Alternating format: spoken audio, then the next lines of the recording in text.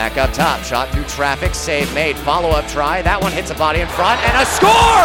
It's a score! It's a score! And the Ice Bears have a 4-3 lead with 30 seconds remaining in the hockey game.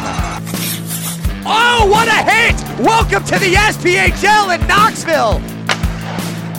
Comes in on the right side, through the right circle, taking it and fed across. They score! Oh, yes! And the Ice Bears win 3-2 in overtime.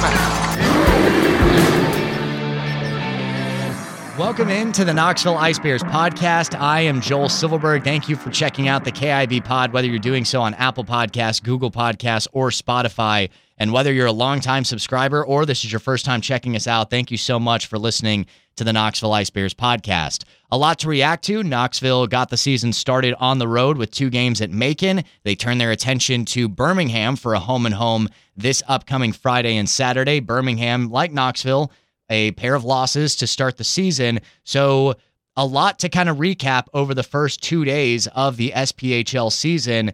Where do we begin? Well, on Friday, Knoxville made its way down to Georgia, and kind of recapping how that day started, the team had to get up really early on Friday, loaded the bus at 5:30 in the morning. The intention was to get down on around sometime in the mid-morning, around 10:30 on Friday. Team gets a morning skate in before lunch, gets back to the hotel to rest, and ends up having an opportunity to go and be ready for the game on Friday night. Instead, Atlanta traffic happened. The morning skate did not happen. The team ended up grabbing lunch, going back to the hotel, trying to rest up, and then having to get back to the rink and gear up and get ready.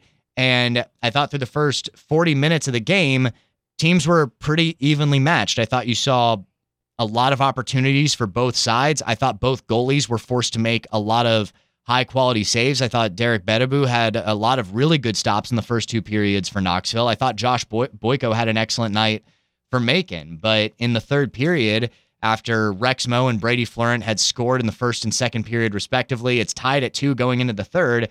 Alex Cohen comes out, scores 45 seconds into the third, and it's all Macon from that point on. Tanner Nagel, Tommy Municello, and Jake Goldowski all scored within 4 minutes of each other to make it 6-2. And then Goldowski added one more for good measure late. So a 4-point night for Goldowski, a 4-point night for Alex Cohen, and Macon puts up a 5 spot on Knoxville in the third period alone and wins the game 7-2. So Knoxville makes some adjustments, focusing on what it needed to do in the defensive zone, and Knoxville was much improved in that area. I thought Macon was a little bit frustrated offensively throughout the majority of the game, but Macon was able to do on Saturday what it did on Friday, and that was shut Knoxville down offensively in the third period. So the Ice Bears had 28 shots on goal through the first 2 periods on Saturday, just 7 shots on goal in the third. Jimmy Parita, Knoxville's former goalie, had a really solid night in net, stopping 34 or 35 shots. I thought Christian Stead looked really, really sharp in his first game. I think playing in Australia over the summer, getting reps during the SPHL offseason really helped Stetter stay crisp year-round, and he's had a sizable break in between the end of the AIHL and the start of the SPHL. Didn't think Stead looks tired. I thought he looked really, really good in net, and the only 2 goals that beat him on Saturday in that 2-1 loss, a one-timer by Michael McChesney on the power play where CJ Hayes kind of drew the penalty kill in towards the high slot, slipped the puck out to the left circle. McChesney gets off a quick one-timer, and it's not the most advantageous scenario for Knoxville's goalie. And then Hayes scores on a breakaway when Municello finds him on a stretch pass up the right side. So a power play goal on a one-timer and then a breakaway goal in the third period was all that could get by Stead on Saturday. So I think that's the bright spot for the weekend. I thought Stead looked really solid. I thought Knoxville did a good job at making adjustments because Macon had more shots on goal as the game went along, but for the most part, they were really limited to perimeter shots and not the most quality chances. And when Macon had some high-quality chances, Stead looked really good. He denied Hayes on a 3-on-1 after Riley Robertson accidentally crashed into one of his forwards, and it resulted in a breakout for Macon. There was a couple of other opportunities from the slot where Stead looked really good. There was a beautiful sliding kick save off a great cross-ice pass by Macon that Stead was able to get a pad on. And so while Parita had to make more saves on Saturday, I thought Stead had to deal with a higher degree of difficulty a little bit more. But I thought for the most part, Macon did its part defensively to limit what Knoxville was able to do on offense despite 35 shots on goal.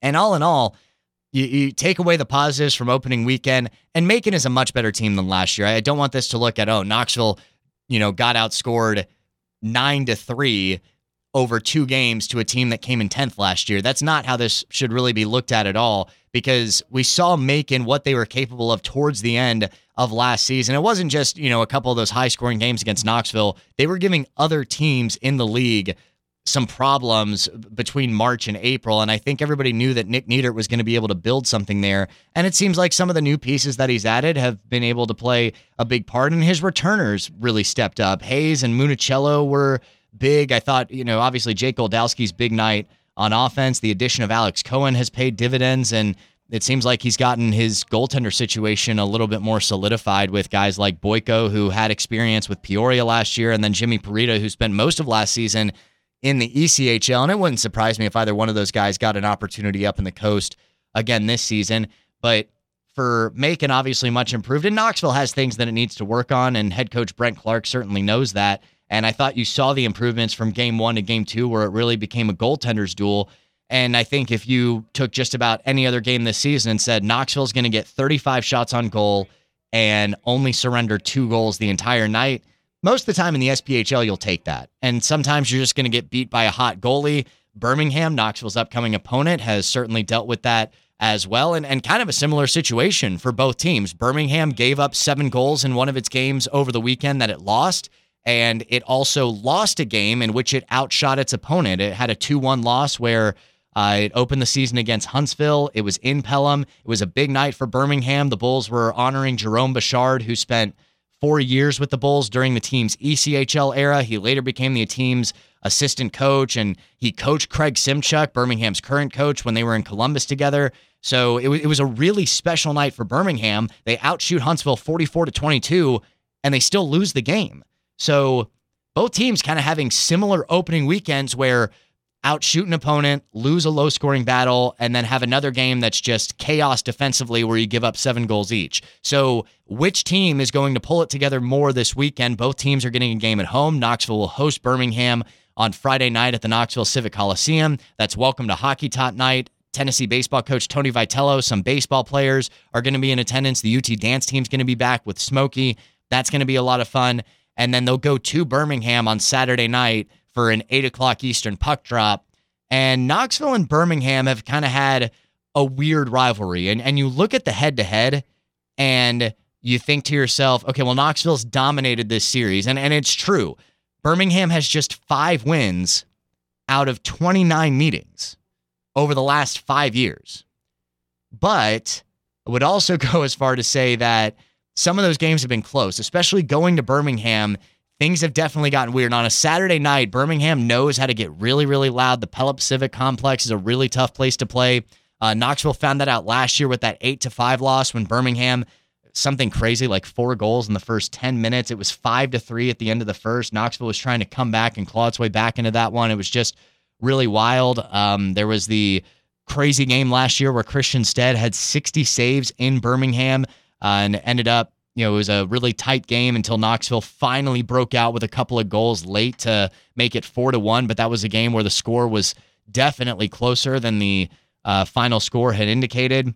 There was the game 2 years ago where kind of similar to what we saw last year when with that 42-win campaign where Knoxville lost 7-4, and it just seemed like everything that Birmingham touched found the net. So definitely want to be cautious whenever you head to Birmingham, but this is a series that obviously, with that record, Knoxville's had a lot of success in, but every year is different, and Birmingham is a different team. Now, they look very similar on offense to what they were last year, and obviously in net, you've got Austin Lotz and former Ice Bear Hayden Stewart back between the pipes for Birmingham this year. But I would also go as far to say that that's a Birmingham team that made a really nice addition with Drake Glover. I think that's a really probably underestimated or maybe unassuming pickup that maybe the rest of the league's not looking at. But already Drake Glover is one of Birmingham's leading scorers. Carson Rose is back. Michael Gillespie's on the IR, but once he gets healthy, man, that team is going to be even better, having their best player back.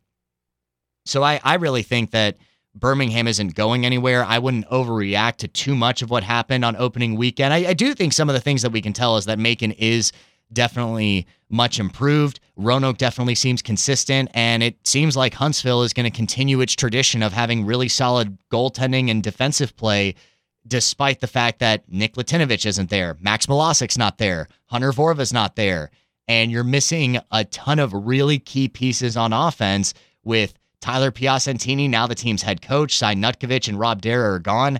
And so there's a lot to look at where you think, okay, well, maybe we do know a couple of things, but I don't think we know exactly what this Ice Bears team is going to look like. I do feel like there is more depth. Brent Clark talked a lot about that in the first weekend, especially during the pregame interviews. But I do think that there is some truth to that. And the reason why is because I think you see skill on all three lines. Obviously, you've got Brady Florin up on that front line. Multiple times during the weekend, you saw Gavin Yates make some nice individual efforts to get free. And I know that there are a lot of Ice Bears fans that are really upset. It appeared that Gavin Yates had scored during the second period to tie the game at 1. And what ultimately was the explanation that we received was the referee, Doug Dowell, his two linesmen, and the goal judge behind the Macon net, none of them saw the puck cross the goal line. It doesn't mean they never saw the puck. It doesn't mean that they saw the puck specifically not cross the goal line, but the explanation essentially was that nobody really knew what happened. And they had a brief conversation. It seemed like the goal judge wasn't really certain, but he didn't see the puck cross the line. Obviously, Jimmy Parita's in net sprawled out trying to cover the puck. Gavin Yates was pretty confident that he scored. Knoxville thought that he had scored. From my vantage point in the booth, I could not see. He went, so Jimmy Parita is to my right as I'm at center ice on the opposite end of the benches. Yates comes in after it's a really nice move by Yates to get free, by the way. I don't want to, express that. Not, it would have been a sweet goal had it counted because it's the type of thing you see on a highlight reel. So he goes to his left to try to slip the puck past Parita's right. So Parita is blocking my vantage point of the puck. So I never see it. And I called it a goal on the air when I probably shouldn't have. And the only reason I did was because Knoxville's entire team was so convinced that Yates had scored. I don't think Yates is just trying to sell it. I think Yates, in his mind, sees that the puck had gone in, and Jimmy Parita doesn't really react. And, the referee skates over, the green light's on. It was just, it's one of the more odd things that I've seen with a goal, no goal call, because it wasn't even a matter that, the goal judge called it a goal and then the referee waved it off.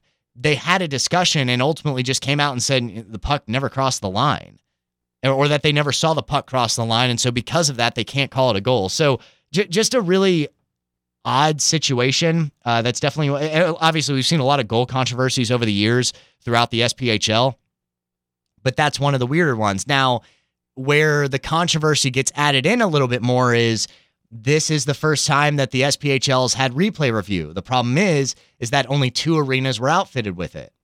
And so my only thought on that is that it does seem a little bit odd to have a pilot program where it's only in 2 arenas, because if that game's being played in Evansville or Pensacola, we can go back and look at that. But because it's not, we can't. So if the same situation had happened in Pensacola when the Ice Flyers were hosting the Bulls, they could have, had a situation where they looked at it. Huntsville and Evansville played a game at the Ford Center on Saturday night that ended in the same score. It was 2-1. It was a low-scoring game.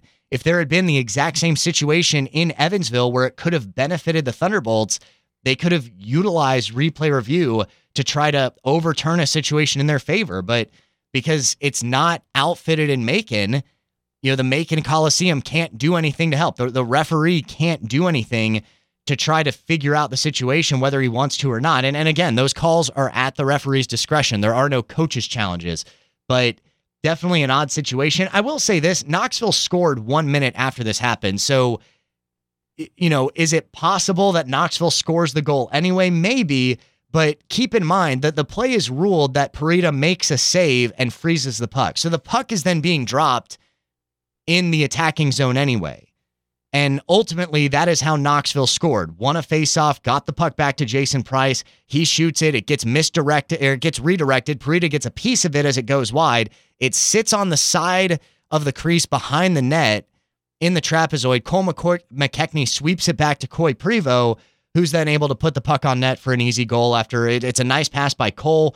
Parita's a little bit out of position. He's trying to track the puck, and there's really not a whole lot that Parita can do about it. Prevost has an empty net right in front of him. So does Knoxville score anyway? Maybe, but also at the same time, Knoxville kind of gets it back by scoring so quickly thereafter. So you can kind of debate that either way. Ultimately, I thought it was more about Macon shutting down Knoxville offensively in the third period. And then, Knoxville played so well defensively throughout the course of the game, 5-on-5. And then one bad breakdown that leads to a breakaway for CJ Hayes ultimately is the deciding factor in the game on Saturday. So you see improvement defensively. And I thought that Macon was getting a little bit frustrated. I thought Knoxville did a good job at taking away the slot, forcing Macon to shoot from the perimeter. And I think you're going to take that in most nights where, okay, they're going to get 30 shots, but they're really only going to have 4 or 5 grade A chances. You usually take that over the course of a game. I thought that Macon really wasn't able to generate as much of a net front presence on Saturday as they did on Friday. I thought Macon wasn't as efficient in a transitional state. And I think, entering the zone, I thought Knoxville did a much better job at shutting down the points and taking away the slot. And I think when you do both of those things, you make it very difficult for an offense to set up in the zone. Macon wanted to go with speed and wanted to be able to just rush the net and throw pucks on net and crash, and wasn't really able to do that. A lot of block passes, a lot of active sticks in the D zone, a lot of block shots, and a lot of deflected pucks going away from Christian Stead. I think Knoxville wants to see that because I think it shows an understanding that it's going to be an opportunity where Knoxville is going to be willing to chase pucks back into the corner. And I thought Knoxville was overall pretty good about the breakouts. I thought they were smart. I thought Jordan Popoff had a great first weekend. And it's hard to kind of measure a defenseman that doesn't necessarily get a ton of points in a single 2-game set. But I thought every time Popoff touched the puck, or most of the time that he touched the puck, I thought he knew when he had to make the breakout pass. I thought he executed well when he could skate out of the zone with the puck. There were times where you saw him accelerate, get to center ice, dump and change. I thought he made a lot of really smart plays. I thought it was a good pickup for Brent Clark. And, it's tough to know when you see a guy, okay, he played a lot of games, he's a defenseman, but he didn't have a ton of points. What does that really say about the type of player he is? It seems like he's a smart, steady defenseman, and we'll see how his game evolves and how much more comfortable he becomes, and maybe he tries to contribute more offensively as he becomes more comfortable in the system. But I thought for a first weekend, I thought Popoff was a real nice bright spot on the defense. And obviously having Jason Price back, he contributed offensively in both games. Seth Enzer, his former teammate in Pensacola, is now with him. They played together a lot this past weekend here in Knoxville. I thought it was a good, I thought there's been a couple of good additions defensively. And so I think if that continues, we'll see how the rest of the defense develops. But you look at what Knoxville has offensively as we kind of go back to those lines. You have Brady Fleuren up front. Gavin Yates, I think, possesses some skill down the middle. You have Justin Levesque, who's a seasoned veteran, who kind of anchored that second line. And then he and Dawson McKinney, along with Rex Moe, seem to work pretty well together, generating that first goal of the season for Knoxville. McKinney, I think, has a nice blend of speed and size, and I think he's got some skill. And then with that leadership that Levesque possesses, I think that helps aid that second line as it stands right now. And then on the third line, I think Skate Scaldi and Tyler Rollo have a ton of potential. I think that's really interesting to see what those guys could provide on the perimeter. I know that those guys are hungry. Rollo had a big assist in the game on Friday that, helped Knoxville jump out in front early in the second period. And I think Rollo's scrappy on the forecheck too. I think he does a good job at not giving up on the play. He can be a bit of a rat. And, it kind of reminds me a little bit of Andrew Ballant. I'm not saying that he's going to, necessarily produce Andrew Ballant type numbers, but Andrew Ballant was the type of player that, yes, he's got a good wrist shot. Yes, he's got speed on the outside, but if he loses the puck, he's not giving up on the play. He's going back to go get it. Saw Rollo do that a number of times, and it generated some good scoring chances and some odd man rushes for Knoxville because he's willing to not give up on the play, is willing to try to catch up to guys. He can steal the puck away from behind without taking penalties. I thought Rollo had a nice opening weekend as well. I think Scaldi possesses some good skill that we could see evolve and develop as the season goes along. So there are some nice additions. There are some positives to take away. Obviously, Knoxville wants wins and points, and it's frustrating. You had 2 games where you were tied going into the third period and you came away with 0 points. That's obviously not ideal for Knoxville, but there's still 54 games to play in the regular season, and I think Knoxville knows that, and I think the bus seemed fairly confident coming back from Macon that it can fix some things, it knows what it has to fine-tune, and it can hit the reset button getting ready for a Birmingham squad that is also trying to flip the script from what happened on opening weekend. Plus, roster moves coming up this week. If you didn't see on our social media platforms, Cam Huff has returned from Wichita in the ECHL. To be honest, we weren't necessarily expecting Huff to be back because it seemed like Wichita really liked him a lot. He played 17 games for them last year and, came back towards the end of last season and then, ended up not being at training camp at all because he signed with Wichita during the offseason. So we thought he was going to stick up there. And we're, it wouldn't surprise me at all if Cam got another opportunity in the ECHL at some point this season. But right now, it's a very good addition for Knoxville this week, especially coming off a weekend where the Ice Bears only had 3 goals in 2 games.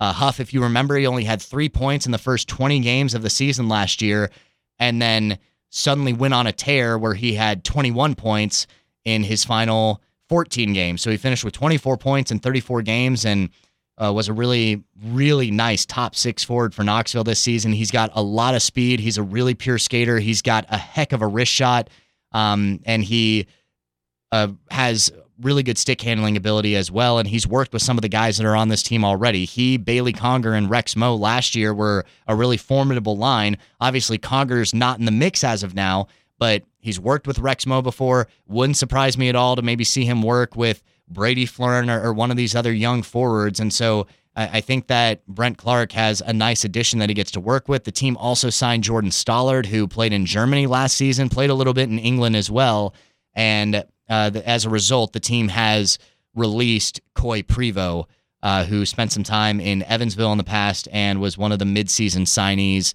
for Brent Clark this season. So a lot to unpack from opening weekend. Birmingham is coming off a 2-1 loss to Huntsville and a 7-5 loss to Pensacola on the road. So the Bulls trying to get things together a little bit as well. And I think it really feels like things feel a little bit more wide open this year. And who knows what happens as the season goes along, if there are teams that stall out or just go through tough stretches. But oftentimes in this league, you can't really tell a whole lot on opening weekend. And the past couple of years, we were able to tell a lot on opening weekend. We knew the last couple of years that Macon was going to struggle. We knew that Vermilion County was going to struggle.